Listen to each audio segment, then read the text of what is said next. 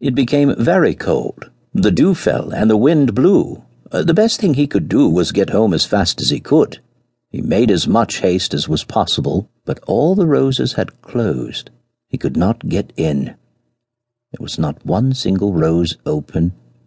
The poor little elf was quite terrified. He had never been out in the night before. He had always slept in the snug little rose leaf. Now he certainly would get his death of cold. At the other end of the garden, he knew that there was an arbor, all covered with beautiful honeysuckle. The flowers looked like exquisitely painted horns. He determined to creep down into one of these and sleep there until morning. He flew thither.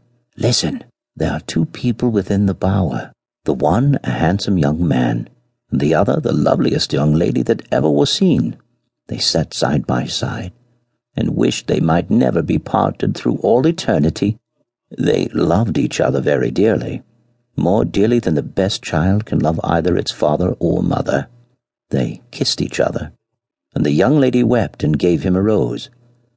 But before she gave it to him, she pressed it to her lips, and that with such a deep tenderness that the rose opened, and the little elf flew into it, and nestled down into its fragrant chamber. As he lay there, he could very plainly hear they say, "Farewell, farewell," to each other, and then he felt that the rose had its place on the young man's breast. Oh, how his heart beat! The little elf could not go to sleep because the young man's heart beat so much. The rose lay there.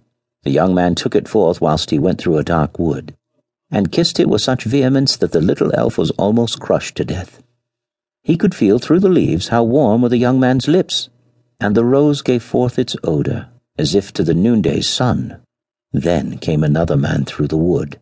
He was dark and wrathful, and was the handsome young lady's cruel brother.